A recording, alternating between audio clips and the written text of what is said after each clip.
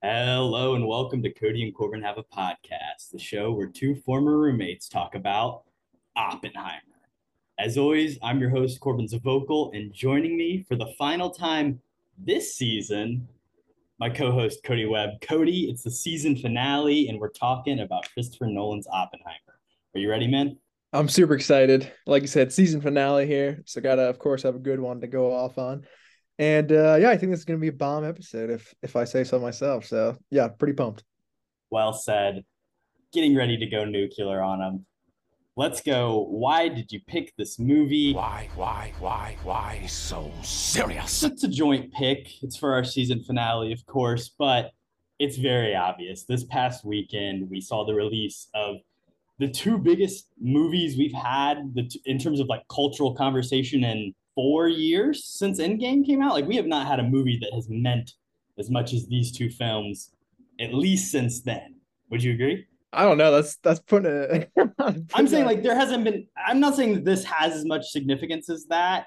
I would say to some groups of people, this weekend is more significant, and like the Barbie reaches a demographic that those Marvel films never quite did.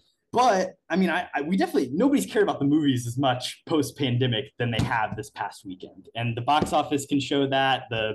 My Twitter feed can show that. Going out to the movie theaters and just seeing the people dressed up in pink or wearing black and doing the Barbie Oppenheimer double feature. I mean, it's a cool moment, and we had to address both this film and Barbie in our next episode. Yeah, 100%. I mean, I think you're definitely right that it's kind of a big deal for moviegoers. I feel like, especially, I mean, where I'm at as well, it's kind of a massive thing. I mean, you had like Spider-Man No Way Home, you had Top Gun Maverick, like you had other things in between too, just to, play devil's advocate. But yeah, I think you hit on the head and just saying like it was kind of a big deal for moviegoers, which if I'm being completely honest, I didn't see it coming that much. But we'll get into it both more on both these back-to-back Barbenheimer episodes here. But yeah, kind of a cool moment, at least in this summer. I think it's the standout moment so far, by far, like you said. Yeah, and the cool thing is like not even just like for moviegoers. I felt this is something that like even if you're not a person that goes to the movies, you were kind of drawn in like, okay, I got to see what's up with Barbie. I got to see what's up with Oppenheimer. Like we said, this is our season finale, but we will be back very shortly with our season premiere, introducing a new season with some new categories to discuss Greta Gerwig's Barbie. So stay tuned for that episode. But today's episode is going to be all about Oppenheimer. Let's take it away with Do You Remember? Do you remember? Cody, walk me through your theater experience watching Oppenheimer. Did you see this in 70 millimeter? Was it digital? Tell me about it, man. Yeah, so my experience was pretty good. I believe I saw it in 70 millimeter. Could be wrong in that. Might have to go check my ticket, but I saw it on the big screen. I mean, that's what I assume. I always go to this Regal that is fairly close to where I live. I don't know why. It's just kind of a nicer little theater, that's super low key, and I went to both Barbie and Oppenheimer at this theater, so it's a good time. I actually went to this showing on Sunday, kind of morning-ish. So I got like I think it was either the 11 or the noon show. I don't even remember. Basically, I just woke up and then walked over to Oppenheimer, which was very fun.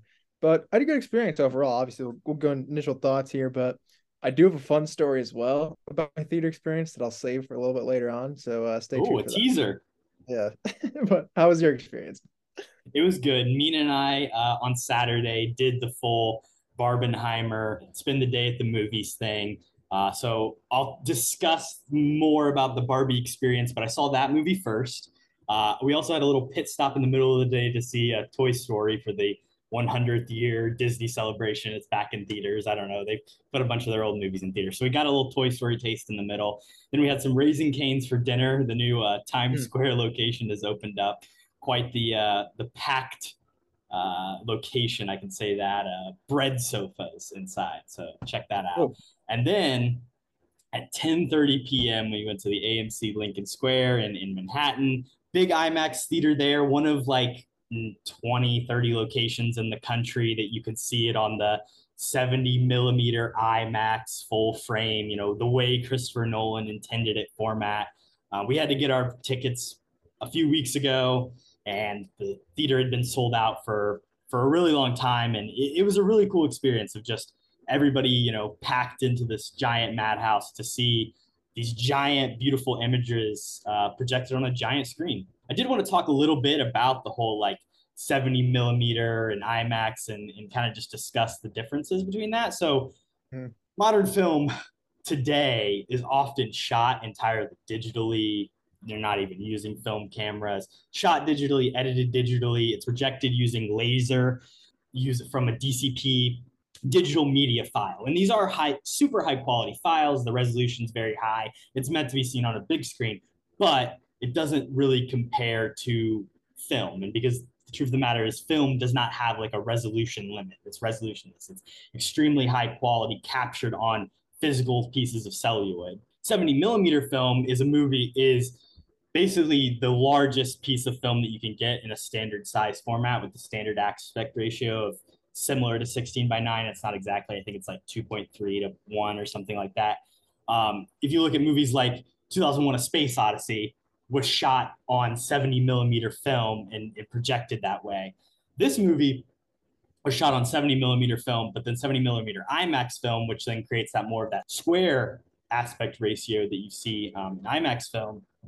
The really interesting thing is that because this movie didn't really use any sort of digital effects or didn't really like go in and change the backgrounds or use CGI in the way that so many modern movies do, they were able to keep everything on the film and even edit it directly on the film and not have any loss of quality and transferring it to digitally and then editing and returning it to film. So it's like the film stock that it was shot on, it was edited on and pieced together, and then that film was directly copied. And that's why you can go see it at such a high quality and such a beautiful projection today all over the country, which is really cool. Well said. I think another little thing too that I could be way off on this, but I believe this is correct. I think this was the first ever movie to use black and white in like the IMAX format, like shoot like well, I don't know how movie. It's probably like 50-50 almost, I would think, but it's probably like 75-25. But so that's cool too, I feel like.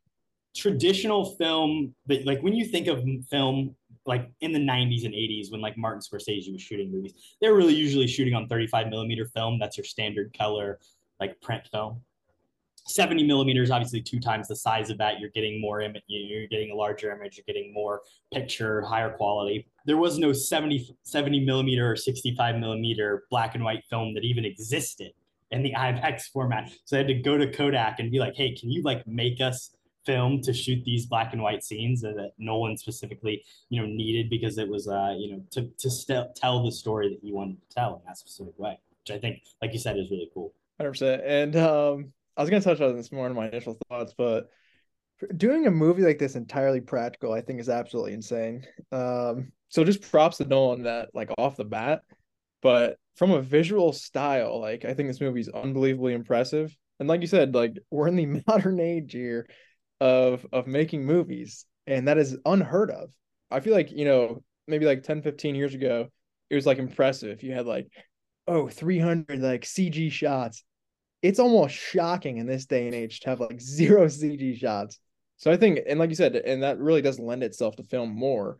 So just an impressive achievement just in that standpoint alone, I think. Yeah, I mean, like even today, when you see a movie, it's like every frame has been touched up digitally, like whether it's to make the actors look a little bit better or there's something in the background that they just need to remove, or like this little brand logo appeared that they have to cut. Like every frame you see has probably been altered in some way. And it's like, it's so cool that just like Nolan took his budget and he said, we're going to put everything in front of the camera and we're going to make sure it looks good first and foremost before we even shoot it.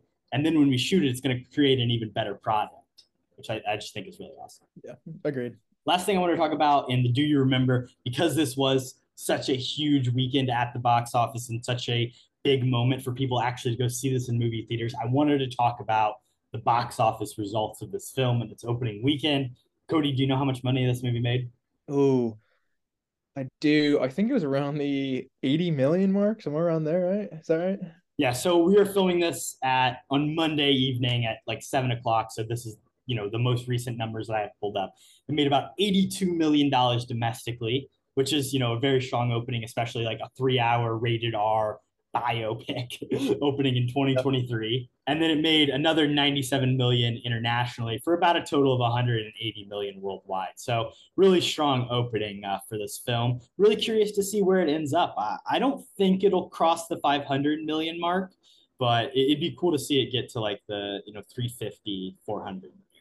The longevity, I think, will be interesting on it. I don't know. I think it will continue to perform pretty well. Obviously, there's always drop off, but it's hard to judge. But I feel like this movie, especially just because of its quality, which we'll get into, I think it'll make a lot of money. And its budget, I don't believe, was very big either. I believe it already made its budget back. I think it was about $100 million of the budget. Yeah. Yeah. So opening weekend worldwide, it's already past that. So I think Universal's pretty happy they signed on Chris Nolan for a few movies here. So that is pretty cool. Yeah, definitely a success in luring him over in producing this film. They gave him the max contract and it worked out. Hey, they got the championship in the first year. Initial thoughts, Cody. Good morning, Vietnam! Take it away. What'd you think, man? Yeah, I mean, I'm going to be pretty high in this movie just off the bat. Christopher Nolan, he's just him. He's just him, I think. And I feel like in a sense, this is a bit of his Oscar bait. It is the closest thing he has ever made to an Oscar bait film.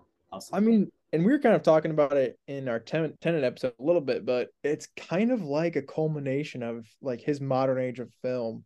Like you were saying with the practical effects, which is, again, wild that all of this is practical, especially like the first hour, which is kind of just like Cillian Murphy, Oppenheimer seeing like all this crap in his mind, and all that stuff being practical is very, very cool. Just knowing that information going into the film as well, I think makes it a lot better. But yeah, like I said, it's kind of a culmination, a little bit of Dunkirk with the biopickiness of that, Interstellar with all these new visual effects kind of being introduced. That interest in physics. I mean, this the passion that he's found. He's essentially like met and talked to many physicists over the years, and there's people that have like had a hand in writing his scripts, and he's like done all this. Like that interest spawned, in his early work on films like Interstellar, and it's taken him all the way here to making a movie about one of the great physicists of the 20th century. That journey through all of that, I think, is really cool. And Tenet, we said there's some same morality issues and a little bit of physics in there, obviously, too. But I think this is kind of Nolan in his prime, at least from a kind of just Oscar movie quality standpoint. Spoiler alert, I think right now this has got to be the front runner for Best Picture. Obviously, it's very early on, but in our Oscar picks, I take a nom for Best Picture in this, just spoiler alert. But yeah, I'm pretty high. I think the performances as well are going to clean up at the Academy. I mean, this is Cillian Murphy. How do you say his name? Cillian? I don't know. Cillian's right. Yeah, sure, whatever. But obviously, this movie's on his shoulders entirely as the main title role, and I think he massacres it. I think this is probably his best performance of all time, and you can just put a wrap on his career because I really don't think he'll do anything better than this for the rest of eternity. But I think we'll dive into a lot of more of this stuff in the good, but the performances I think are pretty crazy. It is a long movie, obviously clocking in at 3 hours here, but I really was not like looking at the clock the entire time. I feel like I was pretty engaged. The first hour, like I said, it's kind of just set up for Oppenheimer, which is pretty important since this whole movie is just surrounding kind of his moralities, which is pretty interesting. But I'll throw it over you. I got a couple other things, but I like this movie. I think that's obvious. I mean, I would generally agree with everything that you said right off the bat.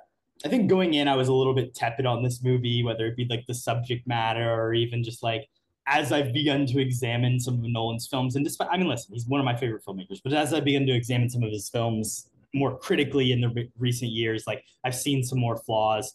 So like I was a little tepid going into this, but he proved me wrong, and like he did it again. Like he did what he's done repeatedly over the last 2 decades. He's created an incredible technical marvel that you need to go see. Like that it is worthwhile to like go sit in a movie theater and watch. While he is the director of this film, there are so many great craftspeople that went into making it, and like whether it's the editor, the composer, or the cinematographer, like every individual person brought their fucking A game, and they created something that just is an incredible marvel. It's just a technical achievement. And spoiler alert, I would say it's my favorite movie that I've seen this year. So I'm really my favorite new movie that has come out this year. Right. I'll say. it was extremely engaging despite being that 3 hours, like you said. And it's also just a subject matter that Nolan has been preparing to tackle, like you said. And I think this was the right time and the right moment to really take it on. Both this movie and Barbie were like written during the COVID-19 pandemic. And it's really interesting to look at them in the context of that, of like when you lock yourself away in a house and you're stuck there with nothing but yourself and a pad of paper, what do you write and what do you draw to? And Nolan taking on this story of a struggling genius with the weight of the world and the guilt of the world on his shoulders, but then also like a world that turns against him at the same time. I think it's really interesting. I want to talk about the cast of this film a little bit before we move on, Cody. Obviously, it was the subject matter of many jokes between you and I, and jokes of the internet of every white person in Hollywood practically getting cast in this movie. But I did just kind of want to run through the billing order because I thought that was really interesting, and I didn't know if you stuck around to take a look at that. So here is the billing: Cillian Murphy, number one, obviously. Emily Blunt, number two. Can you guess three, Cody? I mean, it's either Matt Damon or Florence Pugh. I would guess Matt Damon. Matt Damon, Okay. then Robert Downey Jr., Okay, that makes sense actually. then Florence Pugh, Josh Hartnett coming in next, He's in the movie a lot, to be fair. then Casey Affleck. No, you lost me there. And that concludes the main title billing of the film. And we get a with Rami Malek, Oscar winner Rami Malek, so he gets the with credit, and Kenneth Branagh, which I thought was really interesting. And then everybody else is not single card billed. So I think the next two that show are Benny Safdie and Jason Clarke, which like they have much more prominent roles than some of those people billed ahead of them. But hey, that's Hollywood for you. The Casey Affleck one is I agree the craziest. Nolan's like, you only get one scene. He's like, I better be in the billing. So, that's funny. Kind of going along with that too. Just the cast in general, and like all the little people, like you said. I'm shocked. Also, you didn't shout out Ludwig already. I'm sure he'll come up. But I think like all of the little pieces just being really, really good is just a testament. Like everyone wants to work with Nolan at this point. It's kind of just like he's more laid back, but everybody else is like, holy shit, I'm on a Nolan movie. Like, I need to be really good. So I think that definitely adds into it, which is a lot of fun. But yeah, and favorite movie of the year? I feel like something else came out this year that I really like. Spider-Verse. Yeah, I probably like Spider-Verse more in this movie. But that's tough. These are two good movies. They're very close for me. I will say that. And I really want to rewatch this movie. I have only seen it once. Yeah. I think this is a movie deserving of another watch. Agreed. Because I mean, there are so many just small scenes, like one-off character scenes too. So, like you said, off top, I feel like we are going to forget some people. So, if you're a smaller actor in this movie, like Roderick Rules or somebody like that, and don't get mentioned, I do apologize. But the other thing I wanted to mention too, like you're saying, the approach of the subject matter and kind of just the psyche of Oppenheimer is really interesting. Just because coming into this, I feel like you could have gone an entirely different direction of just being like, let's get as many nuke shots as we can on the screen.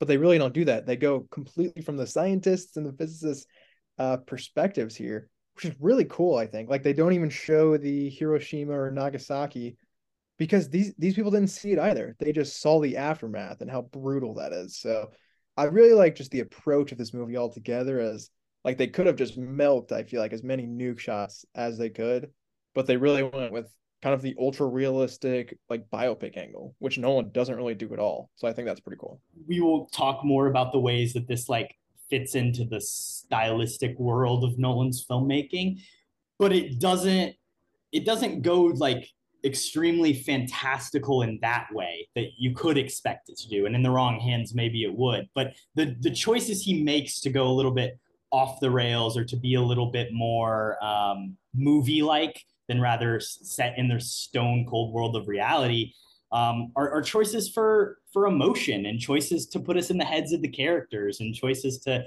kind of show the anxiety and the loss and the uncertainty that our characters are feeling throughout the movie and the weight of guilt that they're feeling, not to just show like, oh, hey, look, doesn't this look sick, right? And I think that was a really good choice.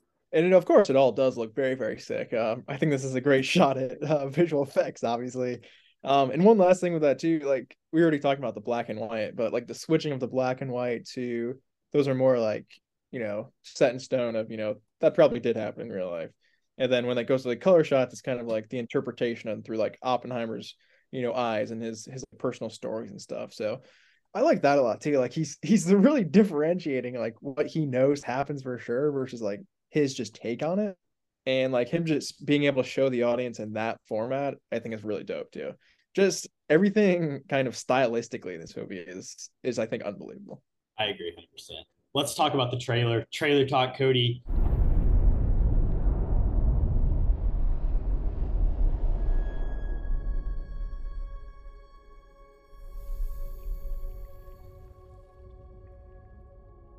We imagine a future.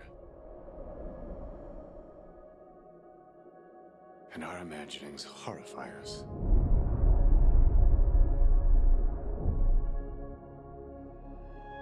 They won't fear it until they understand it.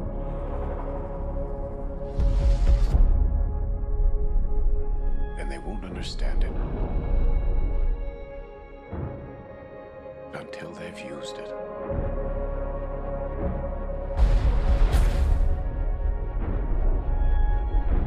Theory will take you only so far.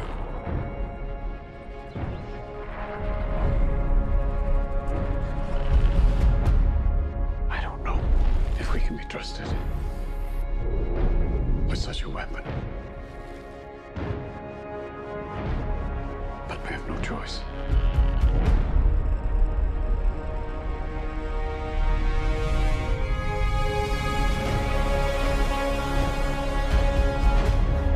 Is anyone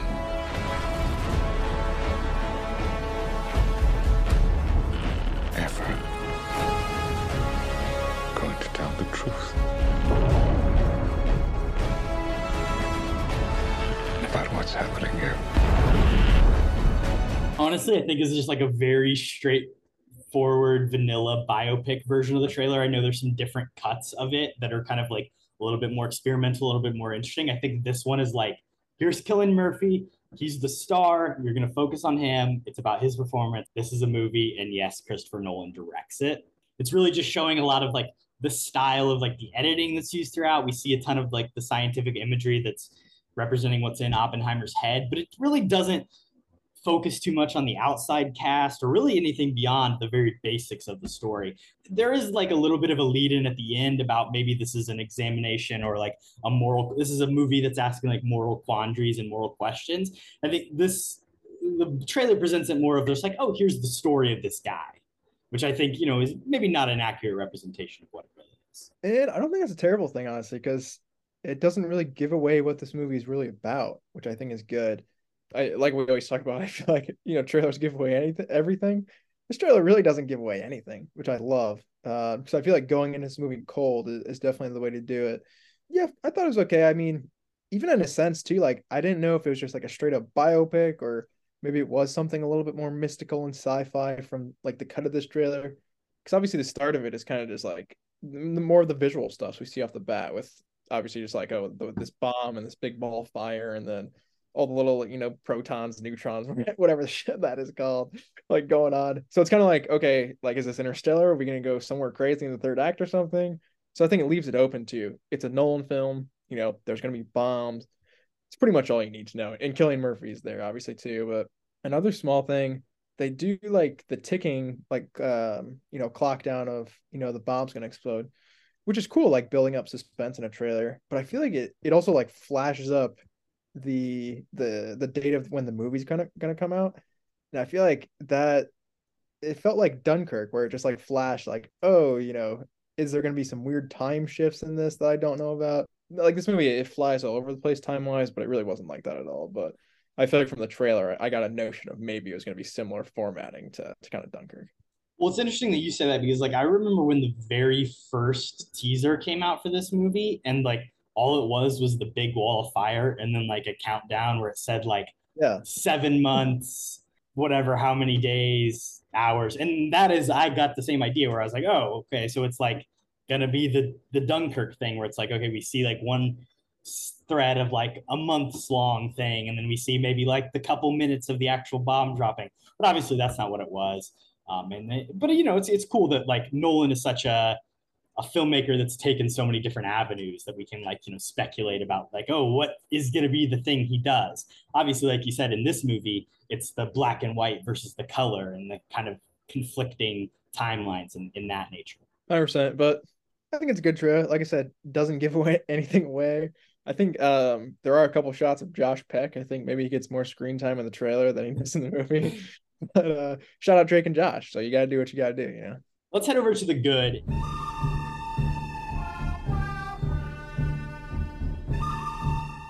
And that actually kind of kicks off the very first thing I wanted to talk about. Yes, this movie has a cast of like every white dude in Hollywood, but at the same time, like there's some really interesting picks in here. And it kind of shows that Nolan has a little bit more of a trashy taste, like eclectic taste, like more common taste than maybe like you might expect him to have. I think it was funny. I heard him on like a podcast where he's talking about how like Talladega Nights was the movie that he would like always rewatch because it's just so easy to jump into. Like this movie has Dane DeHaan in it. And like, what is Dane DeHaan in? Like Chronicle and the fucking Amazing Spider-Man? Like not a lot of, it's got Devin Bostick, the dude who played Roderick in the Diary of a Wimpy Kid movies. And like Nolan has acknowledged that he like knows what those movies are and like knows that actor from him. It's got, Alden Ehrenreich in like a really cool role. And yes, he was Han Solo, but that was not very well respected. And he's been in like Cocaine Bear and like some TV stuff. And obviously there's the big obvious heavy hitters. You've got Matt Damon and Robert Downey Jr. You've got Cillian Murphy and Emily Blunt. But like I think some of the supporting people that he brings in, even like Josh Hartnett, who's like an actor that's had a lot of ups and downs in his careers, he brings in some really interesting people that are really successful in the roles that they play. 100%. I honestly forgot Dane DeHaan was in this movie because he's pairing it. But I love that guy, so I love he got a shout out. A couple other just smaller people in it too that I really like. I think Florence Pugh is ridiculously good. She's not really a small one, I guess. She has a few. I wanted to save that for a whole separate thing. Florence Pugh. Fair enough. Well, I'll run through a couple other ones and we'll shoot down. But Matthew Modine of Stranger Things is in it for a little bit. Papa, dude. Yeah, Papa, shout Papa. Bernard from the Santa Claus is like the pastor. He's in a bunch. I think he's amazing in this. So shout out Bernard from the Santa Claus. Jason Clarke, like you said, he's fame. He is in it a lot, man. I mean, I did not expect this much screen time. One of the main antagonists. Oh yeah, he's a real dick, and I think he does it well. So shout out to him. And then Gary Oldman, of course, as President Truman. Only in it for one scene, but I think it's a pretty memorable scene. And then the guy who plays Albert Einstein, who's also, I saw on Twitter, he's also the guy in The Dark Knight Rises in The Pit, who like trains Batman back up to strength. I guess those are the same people. Tom Conti. Tom Conti. I thought he was really good as Einstein as well. And I'm sure a couple other small ones will come up too. But the two supporting standouts for me is first out RDJ. I mean, of course, I feel like this is the obvious pick. I think an Oscar nom is surely incoming for this role, but I thought he was just awesome. And even after all the crap he's been saying, where like, oh, I forgot how to act after being in the MCU, the first movie you like come and do back that's big like this, and you do that. So. Don't forget Doolittle. True. I tried to forget about Doolittle, but the world never let me forget. And then my other one is Matt Damon. I don't think he's in this movie a ton. He's got a great mustache he's sporting, kind of just a real American general prick. And I think he did it really well. So he doesn't have the most screen time either, but there's a couple specific scenes with him and Cillian Murphy I thought were really, really good. Just because Matt Damon, I feel like he just hates everybody in this movie, but for some reason, him and Cillian Murphy are just boys throughout. So I like their relationship, even though Matt Damon is a complete asshole to everybody else. But obviously, I just ran through like half the cast, so there's tons I'm missing, but just a lot of really fun roles that are just really, really small parts. Damon plays that so well, where it's like the moments of giving in to Cillian or kind of like letting him do what he wants because he kind of needs him are really interesting. And especially in that final moment in in the interrogation scene when he like has to basically be like, oh no, I would not give him security clearance now. It's really hard. And it's like, you can see the toughness that is for his character in that moment. Speaking of Florence Pugh, her character, we will talk about further as we get to the ugly. However, she's just, and this is not even because like, yes, she's naked for the majority of her scenes, but like, she's just so incredibly captivating, and like every single thing that she does in this movie were like my favorite moments. And it's like the allure of her, like you can understand why Oppenheimer was kind of like seduced by this, but then also just like the ingenious and the power and like the political savvy that she has and the awareness, but then also like playing the, a little bit of the mentally unwell of it all. I just think Florence Pugh is so great, and it's fantastic that she's in this movie, and I love her and everything. Up and coming star, I think. And even though she's like fifth billing or whatever and doesn't have too much screen time, I think yeah, is pretty amazing in this role. And I think Oscars are coming her way because, like you said, she's just unbelievably captivating in this movie. And yeah, I like most of her scenes. I'll just say that. But specifically, like her character, the whole communist storyline, I didn't even know like any of that was really in this at all. And that's pretty much what her character is completely centered around. Is just that setup for Oppenheimer. I thought that was definitely one of the strengths of the movie. I don't know. It's interesting too, because looking back on history, of course, we always learn about like McCarthyism in school, and everyone You was read The Crucible, and you're like, oh, hey, this is an allegory, and yeah, like oh, communists are terrible, communists are terrible. But in a sense, I think what this movie is showing a lot more is it was a bit of a political scapegoat in a sense, because they just kind of labeled these people who are on the opposite side of the spectrum as, oh, you're in the Communist Party. And then, of course, oh, the Russians are the bad guys now, and they're all communists. So you must be with them. I think that's really interesting, from a story perspective. And obviously, there's a lot of historical context that I just don't think I'm that well informed on. But Oppenheimer kind of being directly on that line of he's a political activist pretty much the entire movie, and I think that's really cool. Just because like Florence Pugh's character is really kind of influential of that. Even though like obviously, do they get married? I don't know. Are they married at the start? And then obviously Florence Pugh, I don't think so. I think they just like are dating and seeing each other, and then he obviously leaves her for Emily Blunt, who he impregnates immediately, and then she's married to somebody else, and they have to like go get a secret divorce. It's quite the ordeal. Yeah, good stuff there. But the politics stuff of Oppenheimer, I was a lot more engaged in than I thought I would be. So I thought that was pretty cool. Obviously, it's not surprising that like if you look at the history of our country, we've done some fucked up shit. It's like, you can go to any decade and find whatever it is. But obviously, like, it's really crazy that in the 30s and 40s, we were working with the Soviet Union, maybe not willingly, but we had to at the very least in collaboration to help fight the Nazis through World War II, especially after the Nazis turned on them. So we were kind of like unwilling allies for a really extended period of time. And then following the end of World War II, they were our number one enemy in the world. And they used like the political view, like, dude, fucking the things that I've retweeted shit that would probably get me thrown in jail today, like back then, because it's like any leftist or liberal ideals during that time period, like you could go to college and be at protests and stand up for the rights of people across the world, and you would be like scapegoated as a communist, and you could have this tiny little thing in your past that would get pulled up and turned into a whole ordeal, as we see in this movie. And it's not just Oppenheimer. They talk about it, how like every scientist that was working on the Manhattan Project has been forced to leave the world of academia because of whatever political ties that they've been associated with earlier on in their history. I think it's very, it's unsurprising that a group of educated, intelligent people who are working on this project would also have these kind of values and understand that like the working class people and people all over the world should receive support, and that like unions are strong and powerful things, and like all these like leftist ideals that they have. It's unsurprising that men of science and men of academia would also fit under this umbrella. And it's just kind of crazy that like when the country needed them to create this weapon of mass destruction, they were raised and hailed as heroes. But then the second they were no longer needed, they were turned on and persecuted for their values and beliefs. Very well said, and that's a massive theme, obviously, in this film of, they'll use you until they don't need you anymore, and then after that, it's going to be whatever it is, but at least they need us right now. I feel like that was pretty much every recruiting pitch that Oppenheimer gave to these people. And going along with that too, I don't know, I feel like just showing the aftermath of the Manhattan Project was done really, really well. Because going into it, I was just like, okay, this is going to be really cool, like seeing all these scientists come together and kind of build the bomb. But I think the more interesting part of the movie was obviously the Jason Clarke interrogation was intense, and there's so many interviews that people came through there.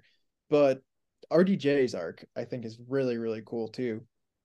Just like him being this petty, like he's like a senator. I don't know his official title, whatever. I don't care. He's obviously trying to get Who's into the head of A the Atomic something. Energy Commission, the AEC. Yeah, He's the chair. AC. There you go. But I love his arc because at the beginning of the movie, like I like RDJ, and it's like, okay, maybe RDJ is on the right side. Like he's saying like there's a leak and there's a commie, in somewhere in here, and how the Russians get this information. I'm like, hey, maybe RDJ is kind of right in this. And then by the end of the movie, it's just completely flipped on his head. Like this guy is just a really petty person who kind of wanted credit for Oppenheimer, and he kind of has this rivalry in his head with Oppenheimer the entire time, and he's so infatuated with what did he say to Einstein to turn him against me? And it's funny. It's like these two things. It's this one moment where like he thinks Oppenheimer's talked shit about him to Einstein, and then it's the second moment where like Oppenheimer kind of made fun of him in front of Congress about like the isotopes, export of radioisotopes, and he made a joke about it, and he thought that like was so disrespectful that those two things basically set him on a war path against Oppenheimer to get him in trouble. And RDJ like becoming an antagonist at the end from an acting standpoint, I really like. But I really like too, like all of his like advisors. I don't even know who the main guy is, the actor. Alden Ehrenreich, Han Solo. Oh, is that Alden Ehrenreich? Unrecognizable. I didn't know who Josh Hartnett was the entire movie either. I was like, Josh Hartnett play? I have he was pretty unrecognizable. I'll give you that. Alden Ehrenreich, he was good though, and I thought it was funny, like like I said, his advisors and stuff like all turned on him. He's like, why would he come out and do that? Like Rami Malek out in front of everybody. He's like, it's hard when people just come out and want to speak the truth against bad people or something. Like, it's like that's a cool line. But another super specific scene I want to talk about in the good here too, and I think this is probably my favorite scene in the movie, is where Cillian Murphy is going out to the big crowd at Los Alamos or whatever. They're all like stomping their feet on the bleachers, which is kind of foreshadowed before early on too. But I think it does a really, really cool job of just showing like the moral struggles he's going through while still having to be kind of like this political leader. And they did obviously like succeed what they went out to do. And they did it in just like the most tough and like brutal way possible. Like morally, I thought it was just really interesting how that scene was entirely set up to, what's going on in his head. Like even the shot of him like stepping, through the carcass is tough, but at the same time, he's got all these people just cheering because they've been there for like 5 years and they really did achieve what they set out to with all this money. But I think the moral quandaries is really what carries that scene in the majority of the film for me. Like these people were all scientists whose job was to make a discovery and to do something, and like they had a successful test, and then they completed the A bomb they were set out to build, and like they advanced science forward. However, when you look at the impact of what the results of that scientific advancement were, you then get into the moral quandaries that we're talking about. That scene, I love. I love the sound design of it. I think that scene and the actual Trinity tests are so perfectly executed, and they're the reason that I think this movie is guaranteed the win for the sound design Oscar. When it comes to the Trinity test, the way it kind of cuts out the sound and uses the sound, also just like the appearance of the light is so cool. And then, like you said, the pounding of the feet and the way that the sound cuts out. There's a really cool thing where he like delivers the line of dialogue about like, oh, the Japanese didn't like it, and then like all the people stand up and you can hear them standing up in their chairs, but then the sound of them cheering gets cut out. And it's just like this really cool, like awkward moment. And you're like stuck in Oppenheimer's head as he's experiencing that. And then, like you said, he steps on like the deceased ashed corpse, which is just like awful imagery that you have to experience. So I really love that scene. I think it's so awesome. And it's just kind of an example of the achievements of the editing and the sound design and the music that are really used throughout. I do have to shout out my boy Ludwig. Again, the collaboration from Tenet. Hans was still busy with Dune Part 2, so we brought Ludwig back. And I think his use of strings is really great in this. There's also like kind of those sounds of like the Geiger counters that are kind of integrated into the score as well. Just really good. I think the first scene when he visits Einstein maybe not the first scene, but when he visits Einstein to ask him if he thinks the chain reaction could be possible. It's the scene when they're out in the woods together. The score specifically in that moment, as like Einstein's contemplating everything, it's fantastic. It's really great. Also, just got to shout out the editing. Jennifer Lane is the editor on this movie. It's so fast paced. It's so quick back and forth between those different temporalities. It's technically two main timelines, like we talked about, color and black and white. But when you really think about it, it's kind of three, because it's like the black and white is the future and the color is kind of the present almost of the hearing that's happening, if you want to set it that. But then within the present of the hearing, we're flashing back to the events that he's discussing. So there's kind of three different timelines. I really liked how in the beginning of the film he identified those moments as fission, which is the color. Fission is obviously how they is the practice they used to develop the first nuclear bombs, the A bombs that were dropped on Hiroshima and Nagasaki. Fission is when you punch neutrons and atoms together to create the splitting. Fusion is what the black and white is labeled, and that is what they used, the splitting of the atom, to create hydrogen bombs, which is like Benny Safdie's character, Edward Teller, was so interested in doing, and what we then, developed following World War II and created the secondary arms race leading into the Cold War. So it's kind of cool to see the fission and the fusion, both that ideals of, Oppenheimer, being one with his nation and being a part of thing, and then Oppenheimer being split and fused away from his nation in the black and white scenarios. I just really think those two uses were really effectively done, and the way that Jennifer Lane edited those scenes together and the imagery of Oppenheimer's own mental state is really effective as well. I agree. I think the technicals will do pretty well. Come January, whenever the hell the Oscars is as well. One other thing I want to point out story wise that I really like, and we talked in the podcast about similar stuff here, but kind of a little bit matching first shot and last shots. I wanted to bring this up as well. Yeah, so obviously at the beginning, we get a very young Killian, which I love those scenes too, just because visually they do look very different, just character wise from the ending to the beginning. But the power of a haircut, man. Killian, he can really show some age. I think Killian lost a lot of weight for this too, so he's going a full machinist, Christian Bale. But yeah, obviously it's just a similar thing where he's just kind of looking at the raindrops, falling down in a puddle or a lake. But like the emotional turmoil from the beginning to the end is almost completely different. The beginning, it's kind of like, I feel like in a sense he's a bit lost. He doesn't know where he's going with all of this, but he is enthralled kind of just with the physics, and he can kind of has a sense of possibly what's coming. And at the end, it's completely different. It's, kind of just contemplating his life. Like, was all of that really worth it? Like, what did we go through just to achieve this? Just millions and millions of questions, I'm sure, running through his head of the moralities of all of it. But obviously, and I've said this before on the podcast, but I like that a lot when you have like a similar shot at the beginning and the end. I think it's just a nice wrap up and a cool way to write a script. While the scene between him and Einstein, where they're looking over the water that you're referencing, and there you see the rain falling, while the quote and like that final reveal of like maybe the chain reaction already did happen and we have ruined the world, we have destroyed the world, we've been engulfed in flame. Well, that's a little bit kind of hitting you right over the head with the main idea and a little bit obvious. I still love it. I think that's a great ending. I think thematically it connects everything together. We've been wanting to know the entire movie, what did he say to Einstein to cause him to, ignore Robert Downey Jr. in that same way. And it also kind of just, wraps up this final idea that Oppenheimer has come to this conclusion that like, I feared that maybe I finally did make the mistake. We've already gone too far and the chain reaction's already been set off.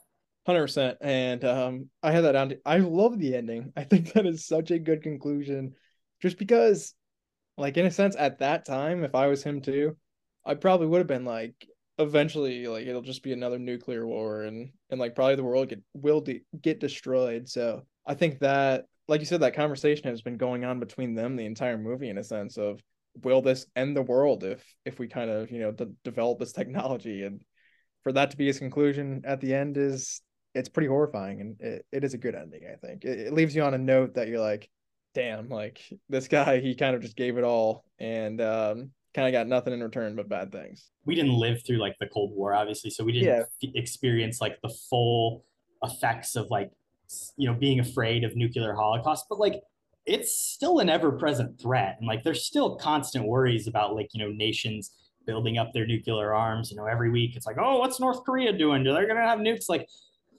there's still an ever-present fear. And like I just want to say, like, we're not like Oppenheimer was a very flawed man, and like what he did, like, he was presented with obviously a tough situation, and somebody would have built the bomb probably regardless. I agree. I mean, he's the protagonist, and you can't help for rooting for him at some points. But I mean, this is a very, very flawed individual overall. And I don't know if any of these characters in this movie are really good people when it comes down to it. Obviously, we see with a lot of the characters in the interrogation scenes too. It's like these people are just doing this just to kind of pursue their careers a little bit more in a sense.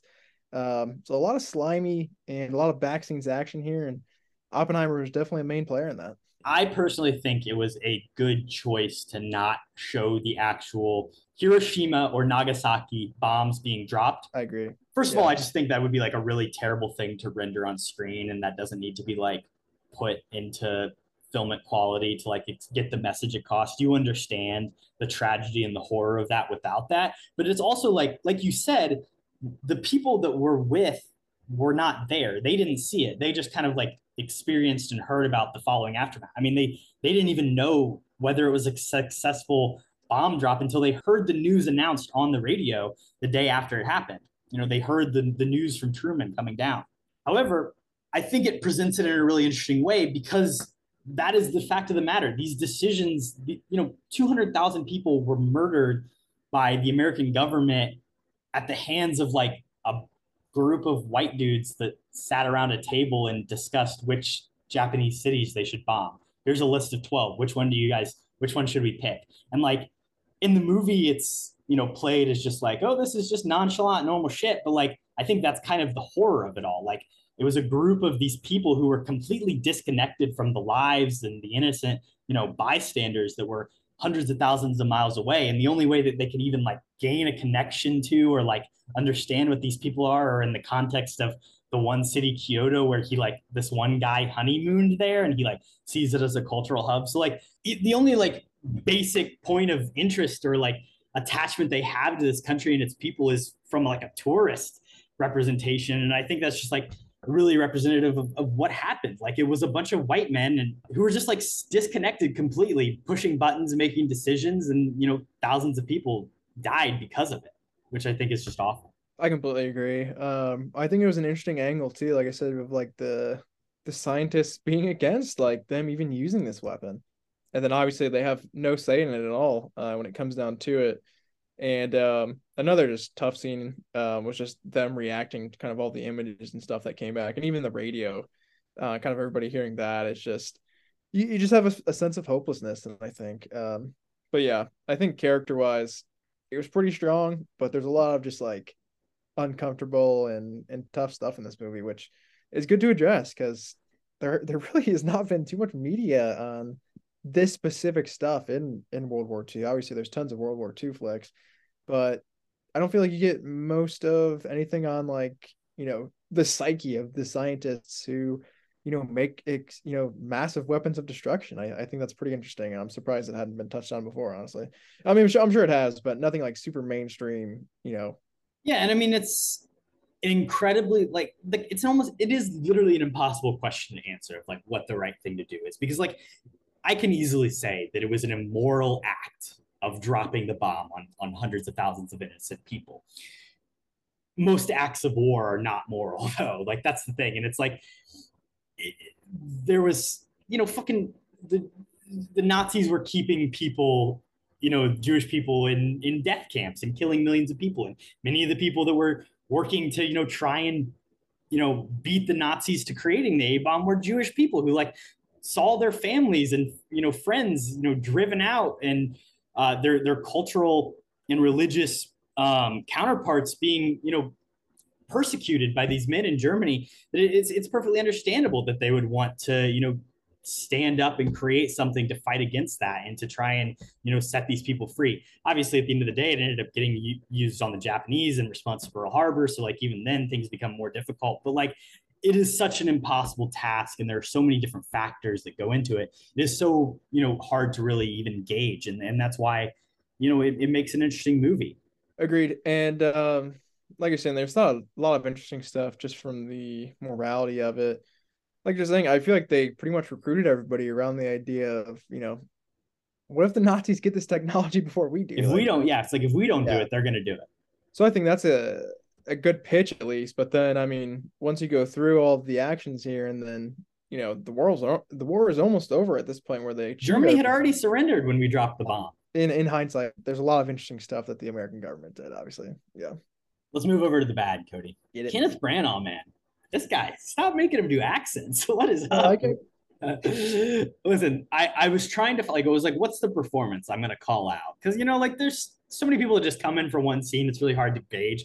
For me, Kenneth Branagh was the guy that was not working whenever I saw him on screen. Obviously, he's playing Niels Bohr, German scientist. But yeah, I would just, I don't know. Branagh, I don't want him to be Nolan's guy anymore. I'm sorry. I'm saying it here. I think he's 10 times worse than Tenet, personally, but I thought Niels he was okay. Bohr is Danish. I need to correct that. Sorry, Niels. Yeah, I didn't think he was German, but sure, Danish. I couldn't even, his accent work, and I have somebody as well who I don't like their accent work at all, but I thought he was okay. I feel like he's the more forgettable. He got an and, evidently. He's important to the story, but at least he's not doing the crazy Russian thing in Tenets or, his crazy detective, whatever the hell accent that even is either. I think that's just normal voice, probably, to be fair. Perot and hey, Haunting of Venice coming soon to a theater near you. River on the Nile, great movie. Shout out KHAP Classic there. I'll just throw it over to my big performance I'm calling out. You mentioned him already. I don't know why Benny Safdie had such a big role in this movie. I feel like I would have swapped out like just 4 other people who had tiny roles in this movie compared to Benny Safdie, but he's just doing like this terrible accent at the same time. So I don't know, like what accent is he even doing, Corbin? Can you tell me? I have no idea, and it's really distracting. And I just don't like his face either. So Benny Safdie. Well, Edward Teller was a Hungarian American. I guess that's a tough one, to be fair, Hungarian accent, but his accent, I think it needed a little bit of work. I described it as mid. He was born in Budapest. But I would say out of everybody, he's by far my least favorite performance here. And he had a lot of screen time. Obviously, the creator of the H-bomb, which I think was kind of like a sequel setup in a sense. Nolan there, like when we get in the Benny Safdie, Teller movie about the H-bomb and the Cold War and stuff. So maybe that's on the horizon, but we'll see. I respect that. I think he's fine. He's okay. I will admit that this movie does slow down a little bit post Trinity test after the bomb gets dropped, and then prior to like when things really pick up right at the end. I would say like the 4/5 of the movie is a little slow for me. So I'll just say pacing wise, things do slow down when the timelines finally converge and we hit that little bit of, because just in general, like the editing isn't as fast. We're not jumping between as many different places. Everything kind of converges into one. So I would say in terms of pacing, that bit just kind of slows down a bit for me there. I think that's fair. I also had another point. I think like the first hour pacing wise, it's kind of drawn out a little bit. Like you're saying, I think there's just little things maybe that this movie could have been like 2:45 instead of 3, the 3 full epic hours, but I don't mind 3 hours. Like I said, I feel like throughout I was still engaged, even if there was some slower moments. Another thing I wanted to shout out too, and this isn't even necessarily all bad, but we haven't talked a ton about Emily Blunt's character here. The first half of the movie, or at least the setup, probably the first hour, kind of similar to what I was saying. I didn't love her character. She kind of just comes in and she's like this drunk mom who has a bunch of issues and stuff, but we don't really delve into what her issues are. We just know they are there. And then she kind of gets forgotten about, I feel like, a little bit in the second act. She's just pregnant like 3 times. And like, fucking third act Emily Blunt out of nowhere, dude. I think she actually might get an Oscar nom. Just from the towels or the sheets scene. I'm sorry, not the towels. The sheets like quote on. I think Emily Blunt is ridiculously good in this movie. All the stuff with Teller, all the stuff it's also great. Her stuff with Teller, I love. Her interrogation scene is fantastic, where she's sassing the guys. Yeah, Jason Clarke, he comes in on her. He like scoots a little bit forward. And I'm like, oh, he's not ready for this. And then she like starts just like looking down, and then she just snaps and goes off on him. Probably one of my favorite scenes. In the 16 years ago. No, 17 years. No, actually, I think it was 18. So Yeah, long ago. she's great. I wish she was just better utilized in like the first half of the movie because, yeah, like I said, like I think from the 2 hour point on, Emily Blunt maybe my favorite performance of the bunch. I definitely agree with that. The last main bad thing I got to call out, and I mentioned it in Tenet, but it's the Nolan problem. It's the sound mixing, and I think in this movie it wasn't as bad. However, this is his most talky movie ever. This is over at the big picture. They kind of really describe this as his like Aaron Sorkin political drama, where it's like everybody's talking, they've got a lot to say, they're eloquent, they're they're fountainheads of speech throughout. And to me, there are moments where it's like the sound mixing again, like, dude, I can't hear what these people are saying. And especially when they're putting on thick, heavy accents like Kenneth Branagh, it's like you gotta mix things a little bit differently. So as an audience member, I can, fully catch without, having the subtitles on. Yeah, I agree with that, and that's kind of just like a modern Nolan thing. I feel like he always has a little bit of issues with the mixing. I say just normalize closed captions in theaters, dude. Like they are doing that a lot more. I've seen a I couple think of it's a AMC. little harder to put it on the film. You gotta like write it on Yeah, the film shit. I guess that's fair, but it's been regularized more. I know AMC has been doing a lot more of There's a like, lot of open. You can do open caption screenings. I do them occasionally. and I'm a big closed captions guy, so I love that. But I do agree. There were some points, especially I feel like during the Trinity scene for me, where I just couldn't hear half of what kind of they were saying, but it was definitely better than like Tenet and a lot of other stuff. So one last thing I had for this category, obviously this is not even really about the movie, but where the hell's Michael Caine at, dude? Like this is the movie that Michael Caine is left out of with 100 people. I believe he's retired, so shout out Michael Caine because I don't think he's done anything for a little bit, and he's probably at least like 95, so probably deserves a break. He's not retired. If he's not retired, I have Not no idea. 95. I'll tell you that. Yeah, probably not, but that's pushing it. He's He's probably older than 90. Harrison. Okay, I mean that's getting up there. He's older than Harrison Ford at least, so should be calling it quits at some point. But yeah, I think it's just sad. I feel like just bring him in for like one scene. Like he could have been like Matthew Modine or somebody and had like two lines and just been just fine. But it's sad seeing a Nolan movie with so many white people and Michael Caine not showing up. So that's my big gripe. Yeah, I agree. We needed to get Michael Caine in Michael there. Caine. I don't know. I mean, that's the thing. It's like, when was the last time Michael Caine wasn't in a Nolan movie? It's been a while. I think this is his Insomnia, first one since Memento. yeah, I guess he wasn't in Memento. true. He should have been. He should have But played the Joey Pants role. true. It's probably been like a couple decades since he hasn't been one, honestly. That is crazy. End of an era. All right, let's move on to the ugly. Well, Nolan has done it again. I can say that because he's made another movie with not the greatest female representation. Like you said, I think it is a lot better in the third act and when it comes to the Emily Blunt stuff. And honestly, this is kind of a story where it's like, well, obviously it's a historical movie about like a lot of men who made decisions, but it's also like a story. It's like, kind of, shout out to the women for not murdering hundreds of thousands of innocent people like the men of this movie did. But it is important to say that the Florence Pugh character exists mostly to have her shirt off and be naked and have sex with Cillian Murphy. Obviously, there's some really interesting communist stuff that kind of plays in, and their relationship is explored. But every time she appears on screen, she has to be naked. I think its use is effective in certain moments, but at other times, it's like, is this really necessary? And then the Emily Blunt stuff in the first act is mostly just strange and doesn't really work. You could have just given her a couple more scenes or a little bit more of an explanation, more stuff between her and Oppenheimer to show their relationship growing out. Just develop the characters a little bit more beyond crazy wife who drinks. Agreed. That was the first main thing on my list, honestly, just about the female characters. Like I said already, Oppie, he's just a real dick. Kind of breaking I up mean, with they describe him in the movie as a womanizer, and they also talk. There's like an offhanded mention at the end of the movie that he was like also having an affair with one of Josh the other Hartnett. guy's wives.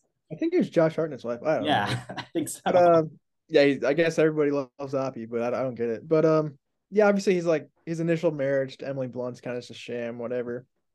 I do have a question for you, and maybe this is just, I saw something that I thought I didn't see, or I'm not sure. So obviously Florence Pugh's death is an important scene. Obviously, I mean, Oppenheimer feels, pretty responsible, which I think is fair. Does she get murdered? Did I miss something? Because obviously she's like popping pills or whatever, and then it looks like she's gonna drown herself. I swear, dude, I saw like a hand like pushing her head down or something into the water. I could be way off. But I think maybe I saw that. So obviously I've only seen the movie once. You've only seen the movie once. I will say, like, when I was watching it, there is a little bit of a level of ambiguity that it kind of leaves you with, questioning what exactly happens. I think there's even a mention about like her not being alone or something. There's something along there. I do remember vaguely. There's like some weird question mark about like how did she do it or how did it happen. So I agree Yeah. with you, and you say that there may be someone online also. Because maybe there was like Oppenheimer's obviously just like visions of it where he saw like a gloved hand next to her. So it's probably like we were saying, I think it's just an ambiguous thing in his head of how he saw it going down, I think. Which is interesting, but still pretty ugly. Past that, the obvious of the obvious here. I mean, it's all white people pretty much, and this movie doesn't come anywhere close, I believe, to passing the Bechdel test. I don't even know if two female characters share a scene together, which is a lot of fun. But past that, I do want to get into my ugly theater experience here.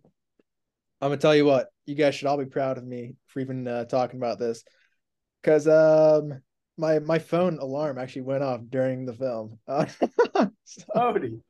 So my ringer was off, but because obviously I was off on Sunday. So I set an alarm just in case I didn't wake up because I was like, I want to see like the first or second showing of the day for sure.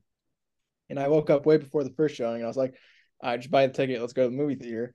And I forgot that my alarm was on for about a half hour later. So it was like right at the beginning. Nothing had really even happened yet. I think you just like poisoned his teacher. And I just hear this bam, bam, like what the F is that? I'm like spamming my pocket. So I don't know. Probably like the people next to me knew it was me. But nobody else really was affected. But that is the first time my phone has ever gone off in the movie theater and my ringer was off. So you can hold me accountable, but I'm gonna say it wasn't really my fault. shaking my head, Cody. That is atrocious. Just a true atrocity. Are you proud of me for at least telling the story though? I appreciate that you're willing to come to the people and admit the truth. So we all have our moments of shame, and I think honesty is the best policy when it happens. Yeah. Thank you. That's what I was looking for. But yeah, pretty tough. I honestly don't like in my movie experience, like I said, that's never happened before. I would be shocked if that happens again. But hey, you gotta do everything once, they say. So Never say never, Cody. the next Barbie, stay tuned for the next episode where my phone went off like 5 minutes. Yeah. Obviously, the dropping of the atomic bomb is a pretty ugly thing. A lot of people died, a lot of innocent people who are really just bystanders caught in the middle of a senseless war. I mean, like World War II as a whole is a very ugly subject. It's a part of our world's history, and I think it's important to like learn from it and to recognize and to accept the reality of what happened in these moments, whether it be the Holocaust or us dropping the atomic bomb. Like we should talk about these things and we should recognize, the 200,000 people that died in Japan as a result of the bombings or the effects of the radiation there and after. I think it's important that this movie, does address those facts. It is still a very ugly thing in the world's history and our nation's history. Obviously got to shout that out. Agreed. And like I said, I appreciate that Nolan actually went that direction of showing like the horrors of war instead of showing the nukes are cool, whatever. This is a dark movie and it should be dark because the subject matter is very, very, unpleasant and just, kind of a darkened past of the world in general. So yeah, it is what it is, but it's definitely not good. I've seen some criticisms regarding like the fact that there are not like Japanese people represented in this movie whatsoever. But I think in terms of the story it's telling, I think that makes sense because these men, like I said, were so disconnected from the people that they like to them, it was like they weren't even real people, which is like such the awful thing. It's like they had no basis or even like touch point to understand what was going on. So I think it makes sense that, they never really saw or experienced things directly in that way. They got, they revealed the numbers after the fact and they heard the horrors and maybe, in Oppenheimer's head, he could imagine these things, but they were so far disconnected from it that they were able to, a little bit live away from it. Well said. I think there's also just a general air of like white guilt that is probably baked into making this movie. It's like, we're, taking responsibility for these actions, but it's also like, what does your guilt or what does your guilt really do to change things? Nothing at the end of the day. So, while it's good to recognize the wrongdoings, it's also important to recognize that it's not really doing anything to solve the problem. Just feeling guilty for the sake of feeling guilty at times. Agreed on that, dude. I feel like, dude, there's there's probably like 100 more ugly things we could honestly go into with this movie too. But yeah, that is a very good point as well. Let's take a quick break and we'll be right back. And we're back with Whose Line Is It Anyway? Welcome to Whose Line Is It Anyway? Cody, I got the first one for you here. Prometheus stole fire from the gods and gave it to man. For this, he was chained to a rock and tortured for eternity. Who says that, Cody? Is that an actual line? Because obviously it's the opening crawl text. You got me there. It is the text that is displayed on screen, but it is not spoken by anybody. Maybe like Josh Tried to trick you. Josh Hartnett does, or maybe it's Branagh. Somebody does refer to him as American Prometheus, which is obviously the title of the book that this movie was kind of loosely based on, and is this 800-page book about Oppenheimer's entire life.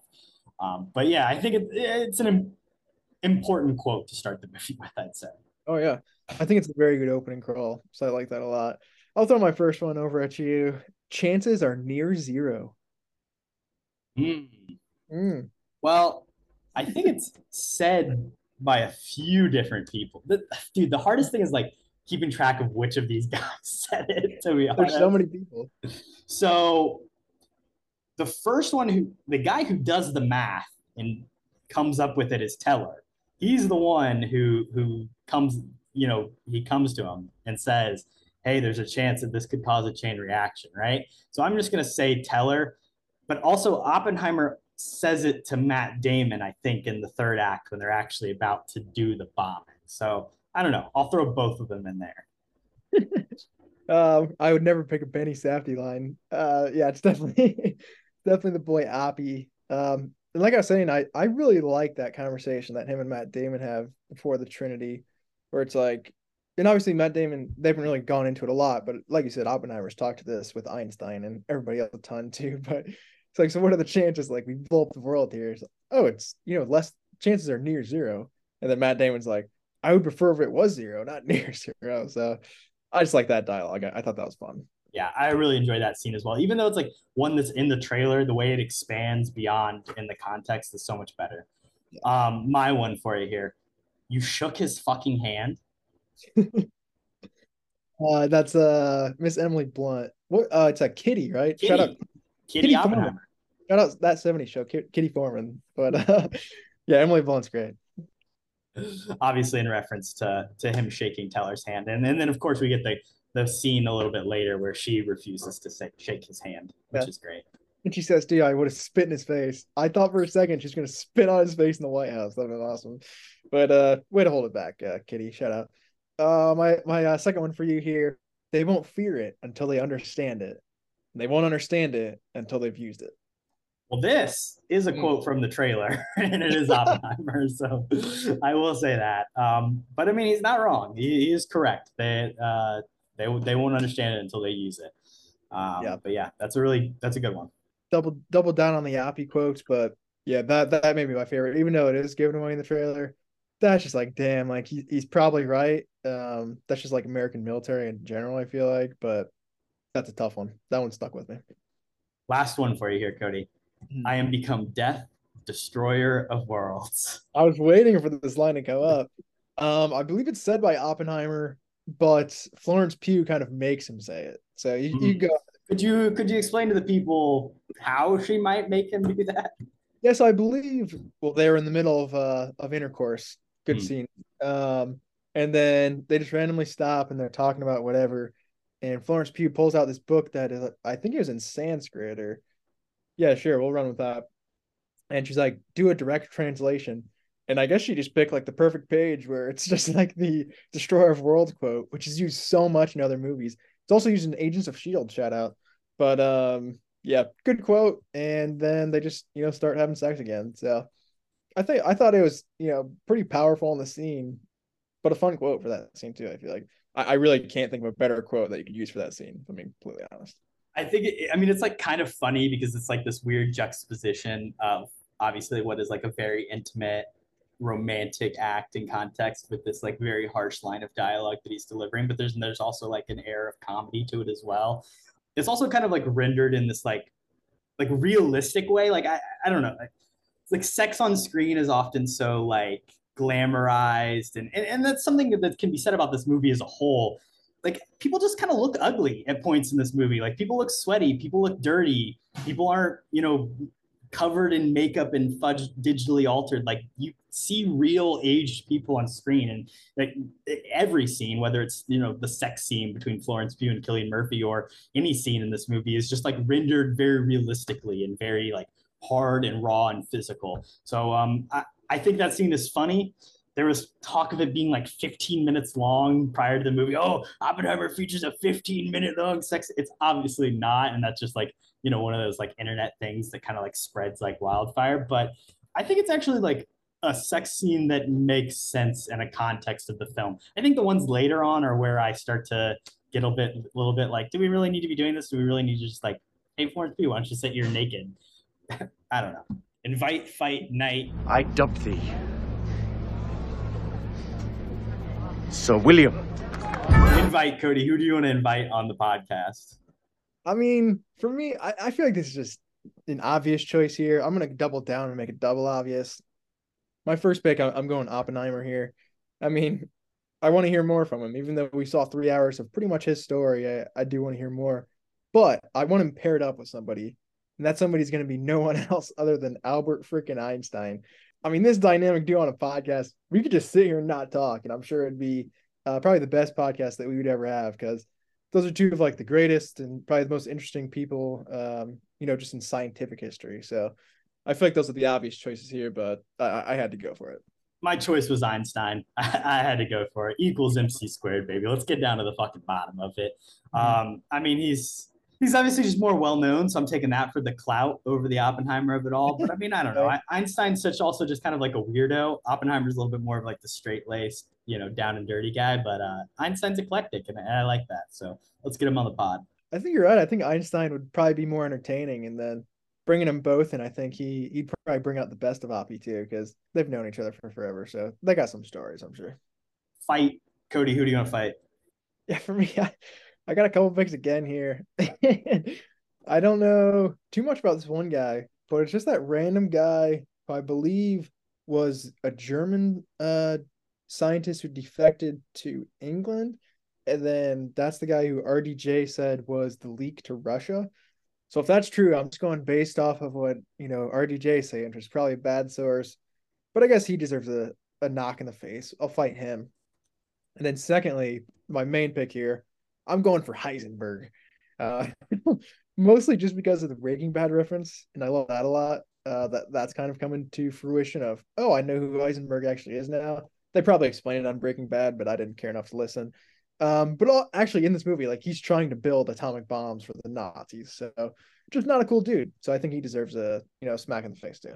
The guy you were referencing was Klaus Fuchs, and he's played by Christopher Denham in the movie. But yes, the guy who gave away all the secrets that basically are, Oppenheimer was blamed for. Yeah, started the Cold War almost. So shout out to him.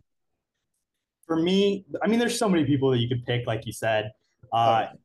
Kenneth Nichols, which is Dane DeHaan's character. That guy's kind of an asshole through the whole movie and is kind of going up against Oppenheimer. So I'd fight him. And then, I mean, Benny Safdie's character, Edward Teller, also down to the very end is kind of, I mean, his whole thing is he's pushing, let's go for the hydrogen bomb. Let's go even bigger. And I mean, obviously, they opened Pandora's box way before that, way before Oppenheimer even got involved. But just like continuing to go down further and further down the line, like Oppenheimer said, rather than de-escalating nuclear arms, they continued through the Cold War, and a lot of Edward Teller's actions were got us to where we are today with nuclear arms. And Benny Safdie's just not a great guy either, so throw him in.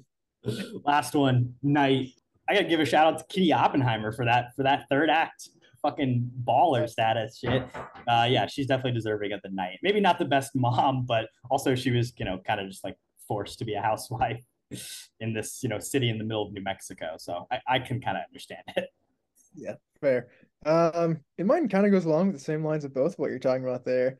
My night is gonna go to Oppenheimer, which is boring, but it's specifically for shaking Benny Safdie's hand at the end. Even though, I mean, he did kind of, screw him over just to kind of stay in good graces with the government in a sense, or at least the AEC, whoever was doing the interrogation, whatever. But like you said, I mean, Kitty Foreman, she had her reasons too. But Oppie, he's just a good guy, I think, in the end of all things. And he realized that this guy probably is just doing this for a career point. I think they do have mutual respect for each other. So I think him shaking his hand, even though he did kind of screw him over, is kind of a cool move. Shout out to being the bigger man. Yeah. I do have one more here for Knight, and it's not his character, but it's the man himself, David Dismalkian, man. He shows up in this one as well. But I just love in this movie, like, he's playing just the all-time hater. He's just the biggest biggest anti-Oppenheimer guy around. He obviously is kind of given some information by Robert Downey Jr. and sent along his way. But I love his like obsession with just taking down Oppenheimer in this movie. And David Malkian, he's always playing little weirdos, and this time he gets to play a little bit of a villain, so it's fun. Always love seeing David Dismalchian. I believe his character's name was Borden, which is a character name from The Prestige as well. So shout out to that Nolan connection. Shout out Borden, Alfred Borden from The Prestige. Yeah, great flick. The recast, Cody. Bond. James Bond. My name's Bond. James Bond. The name's Bond. James Bond. The name's Bond. I mean, James you could Bond. really go any direction you want here with a billion characters. Of course, I'm going to get rid of Benny Safdie. I've been rigging on him the entire episode here. And you know what? We're just going to stay in the good time kind of, universe altogether. Give me the guy who inspired Nolan to make this movie.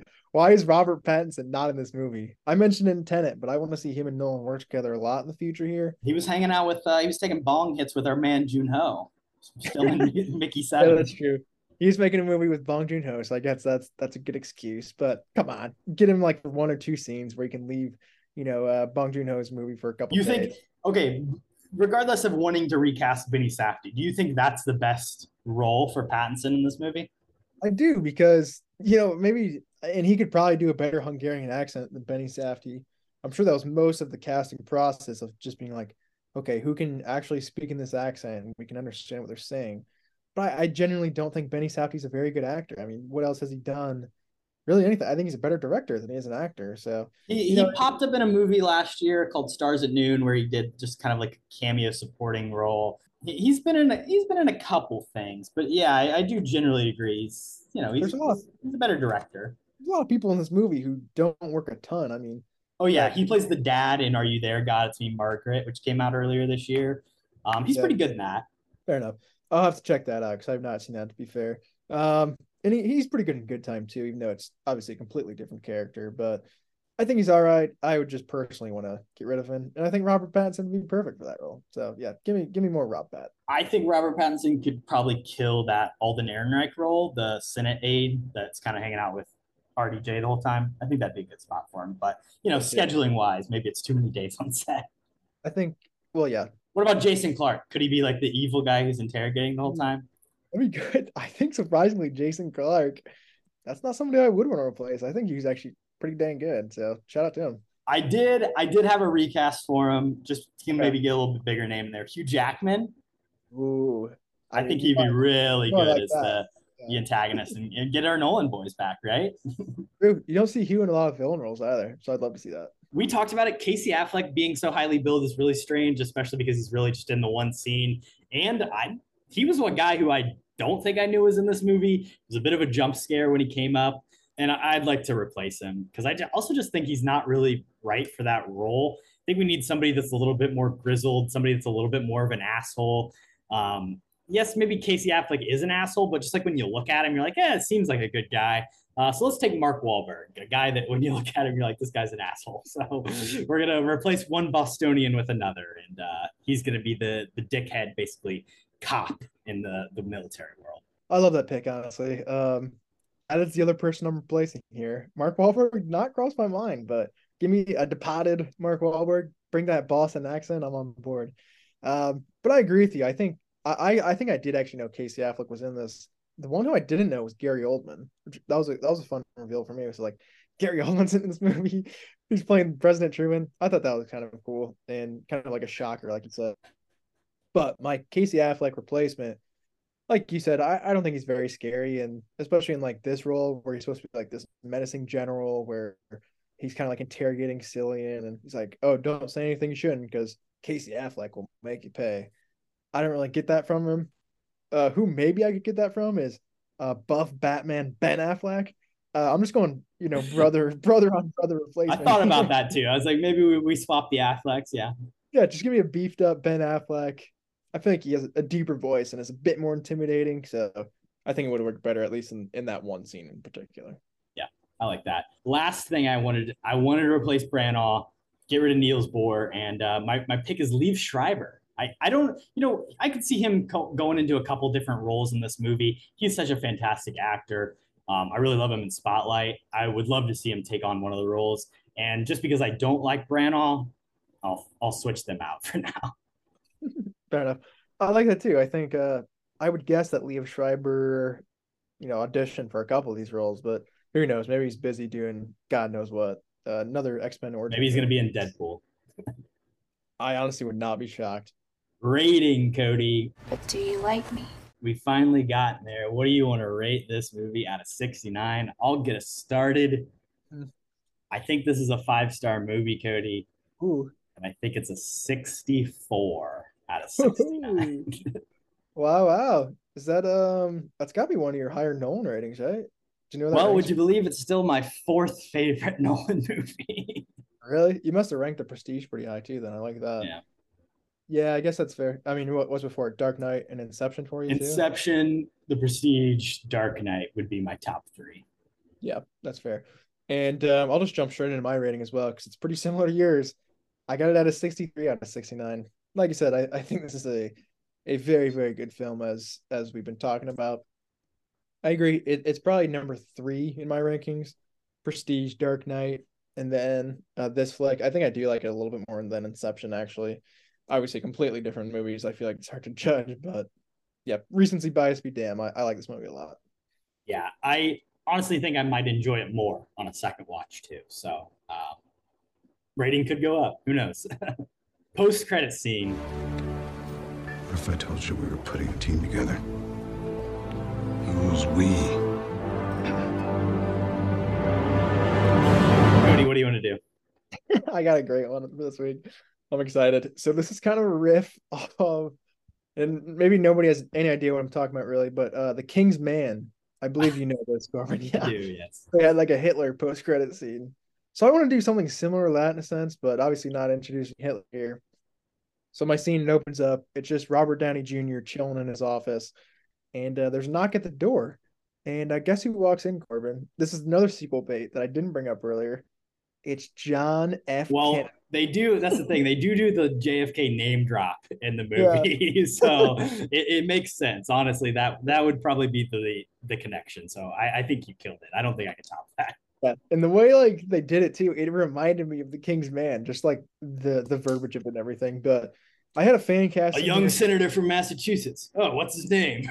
Kennedy. Yeah, Kennedy. It's like, oh, let's go. There's a big clap in my theater for that. But I had some fan castings too. I want your thoughts on this, but I thought either what's the guy's name from Top Gun Maverick, who I can never remember? Miles Teller? No, the other one. Some white guy. Oh, you mean Glenn Powell. You don't know Glenn Powell. Yeah. I was thinking either Glenn Powell or Jake Gyllenhaal. If you want to go, Powell's a young JFK. Okay. Yeah, I think that'd be okay. But he just comes in and he's like, "Hey, RDJ, I heard you wanted to talk to me." You fucking suck. Yeah, and then RDJ says something. He's like, "You're gonna pay for what you did to Oppie," and then just cuts the line. Basically, too, I just want Nolan to do like another biopic, but do a JFK, like a Kennedy one. I think would be really interesting too. Could be a Nolan sequel to this film with a Kennedy, and RDJ can come back too. That's the beauty of it. So I don't know. This is a really tough movie to do a post-credit Yeah. scene, and obviously this is our final one, so maybe we should do a good one. You mentioned that there could be the sequel, the Teller sequel, the Edward Teller sequel, or the H bomb. So like, if you're gonna do like the really scummy thing, like, Mhm. oh, here's Edward Teller meeting with somebody to make the H bomb, that would be ridiculous. Don't do that. Secondary option, let's get Michael Caine in the post-credit scene. If he's not going to be in the movie, let's have the post-credit tease be Michael Caine. I don't know who Michael Caine would play. When did Winston Churchill die? I don't know.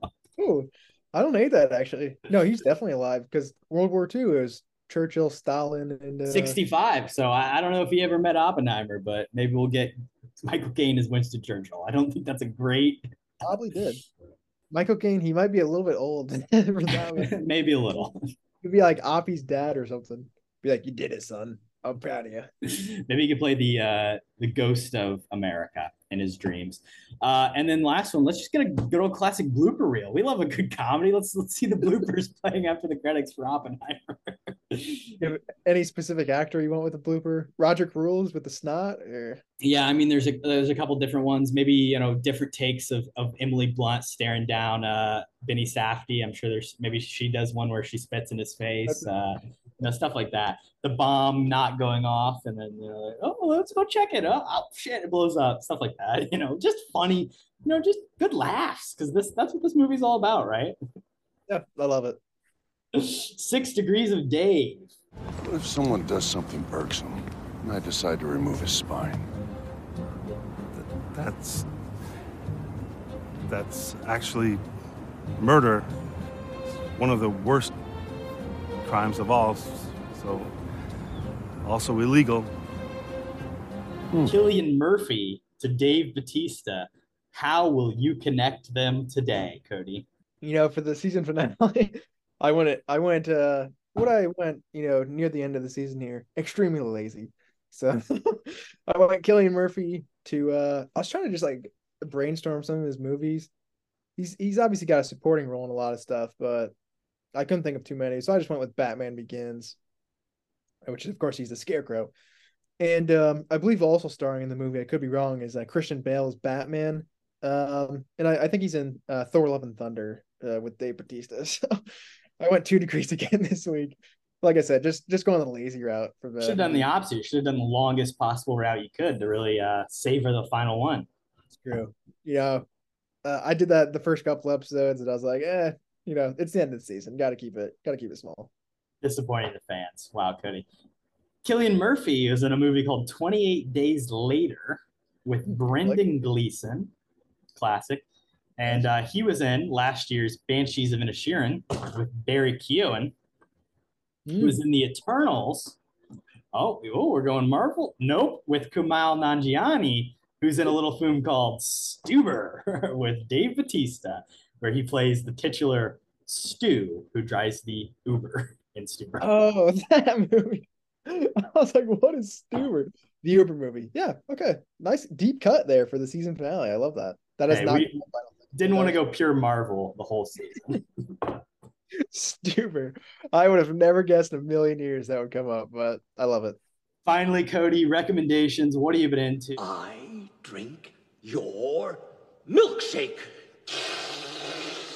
I drink it up. What have you been watching, man? Well, I'll save a couple things because obviously we're doing the Barbenheimer here back to back. So I'll focus this one around. I forgot to talk about it last week, but the show Secret Invasion, which it's got to be like the lowest viewed Marvel show of all time, I would think. So I see nothing about it online, but I guess preface it to it. Have you been watching, Corbin? I'm guessing not. Okay. Yeah, it is what it is. I feel like the Skrull invasion could be really interesting. I don't know. I don't really like the show, if I'm being honest. I thought the pilot was actually pretty good. I said that on the podcast before. I think it's only 6 episodes, and I believe 5 have come out now. And basically from like episode 2 to episode 5, nothing really happens other than I guess this is a spoiler alert. I don't know. Are you ever going to watch the show? I don't care. Just tell me. basically at the end of every episode, somebody just gets shot.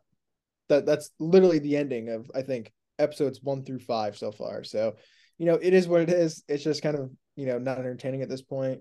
And oh, there is a guy though who's the main villain, Gravik. This is kind of just turning into our Barbie review, but he's one of the Kens in Barbie. So I thought that was cool. When I walked into Barbie, I was like, oh, I didn't know Gravik was in this movie. But he's actually a pretty menacing villain, super dark. So I assume they're going to kill him off and he'll never show up in a movie because he does some pretty messed up stuff. But yeah, I wouldn't really recommend that. It also had the big AI thing, which everybody's been talking about, which is definitely an issue. I don't really care that much about it, just for an opening credit scene in a show that nobody's going to watch. But definitely good, I think, to cut it off, at the head of the snake while it is here. But that's just what I'll cover in this episode. Just don't watch Secret Invasion other than the pilot so far, pretty much. Yeah, it's really unfortunate because I feel like Secret Invasion is a rather beloved storyline and is like such a major storyline in the context of like the Marvel world. It feels weird that it's like such a minor thing in the world of the MCU. I'm worried about Marvel, man. I don't know. I mean, also I just like don't even care, so maybe I'm not worried. I'm just like kind of ambivalent. But like I don't know. I don't know about the future of Marvel entertainment writ large. I mean, their movies this past year have not been great. I think they have some stuff upcoming that is interesting, and they'll still be fine. I think for the next like 5 years. I think money wise, like obviously integrating, the X-Men and stuff is going to make them bank, and they still have Spider-Man, so they'll be fine. I think in the long run, but all their kind of minor projects that they're doing, I feel like have pretty much been misses recently. So it is interesting. They might slash the budget a lot too, and kind of just cut out a lot of the fluff, which will be Well, interesting. our favorite person, as we mentioned on the podcast last week, not really. Bob Iger was talking obviously about slashing a lot of spending. Disney as a whole is a little bit of financial trouble. A lot of people got fired from ESPN. A lot of people got laid off in a lot of different places. But I think Marvel and Lucasfilm both will be spending less money, especially on like streaming TV show content. Yeah, and I think from a Marvel perspective, like that makes sense. Like they've pumped out like, I don't even know, like 12 shows in like 3 years or something. So the CG artists alone just, don't get paid enough, and they're obviously overworked like crazy. So I wouldn't mind, just cutting half those shows and making better quality stuff. So it is what it is regardless. I don't know if I'll watch it. We'll see. We'll see. Maybe one It's day. not, yeah, it's not great. Couple things that I've watched that I'll shout out. I watched Memories of Murder, which is one of Bong Joon-ho's early films, and it is kind of a bit of a Zodiac-esque story, kind of based on a real serial killer in the South Korean countryside. But it's just really cool because it's like set in the 1980s. It's very specific about its time and place. There's a lot of greater context of political unrest that's happening in Korea at the time, protests and students kind of rising up against the military. But at the same time, you've got this agrarian society that's being attacked and plagued by this serial killer, and it's kind of about the methodology of trying to find it and trying to discover who the killer may be. It leaves things ambiguous at the end because they didn't know who did it, in a similar way to Zodiac. Really effective crime drama. It's got our man Sung Kang Ho as the star. He plays a little bit of a different role, where he's kind of this incompetent police officer who's kind of just an idiot the whole time. And then there's another cop from like the big city that comes in to kind of help run the investigation more competently. There's another police officer that just kind of goes around and drop kicks people left and right, which is a great bit and really funny. So funny movie, dark comedy, satire, but just really effectively directed and really impressive. It also was clearly very influential to the movie Zodiac and the work of David Fincher just 4 years later. And it made me want to go rewatch Zodiac, so I did. Shout out Mark Ruffalo, shout out Jake Gyllenhaal, and shout out Oppenheimer's very own Robert Downey Jr. for their work on that movie. And then the last thing I'll say is I did go rewatch Talladega Nights to just see what if Nolan was really right. And I do think the first hour of that movie is really good and really funny, and then after that, it kind of sucks. I agree. I saw too that you liked my letterbox review of it from a long time ago. But yeah, that's one of my kind of comedy classics that I love. So it's funny no one likes it, but yeah, it definitely once Ricky Bobby like he like loses his powers or whatever, it really slows down. I mean, it's the problem that many comedies have of a great premise, a great setup, but then like where do you go from there? It is a really, I mean, it's also like an interesting commentary in the context of like the Bush era, and especially when you think about like all the movies that Adam McKay has made. It's like he was very consciously thinking about those things in the production of the movie. And you know, John C. Riley's great, Will Ferrell's great, Sacha Baron Cohen is incredible. Shake and bake, baby. Love Shake it. and bake. And the scene around the table of them praying to baby Jesus is one of my favorites. Yeah, I got it. Walker and Texas Ranger, baby. Love that song. Well, this has been the end of season 5. Thank you guys for coming along on this journey. It's been a fun one. And we're going to be kicking it right off with season 6 very shortly. Yeah. Stay tuned, obviously, for the Barbenheimer duality coming together. But yeah, ending season 5. If you stuck around this entire season, appreciate you guys a ton. Trekking on to season 6 here, Corbin. Definitely some crazy stuff, but I thought it was a really fun season, and I can't wait for season 6. Thanks for watching, everybody. Thank you to Cody for another great season, and excited for the rest of this year, man. Yeah, appreciate it your way as well, and stay capping. Peace. Bye. What you just said is one of the most insanely idiotic things I have ever heard. At no point in your rambling, incoherent response were you even close to anything that could be considered a rational thought. Everyone in this room is now dumber for having listened to it.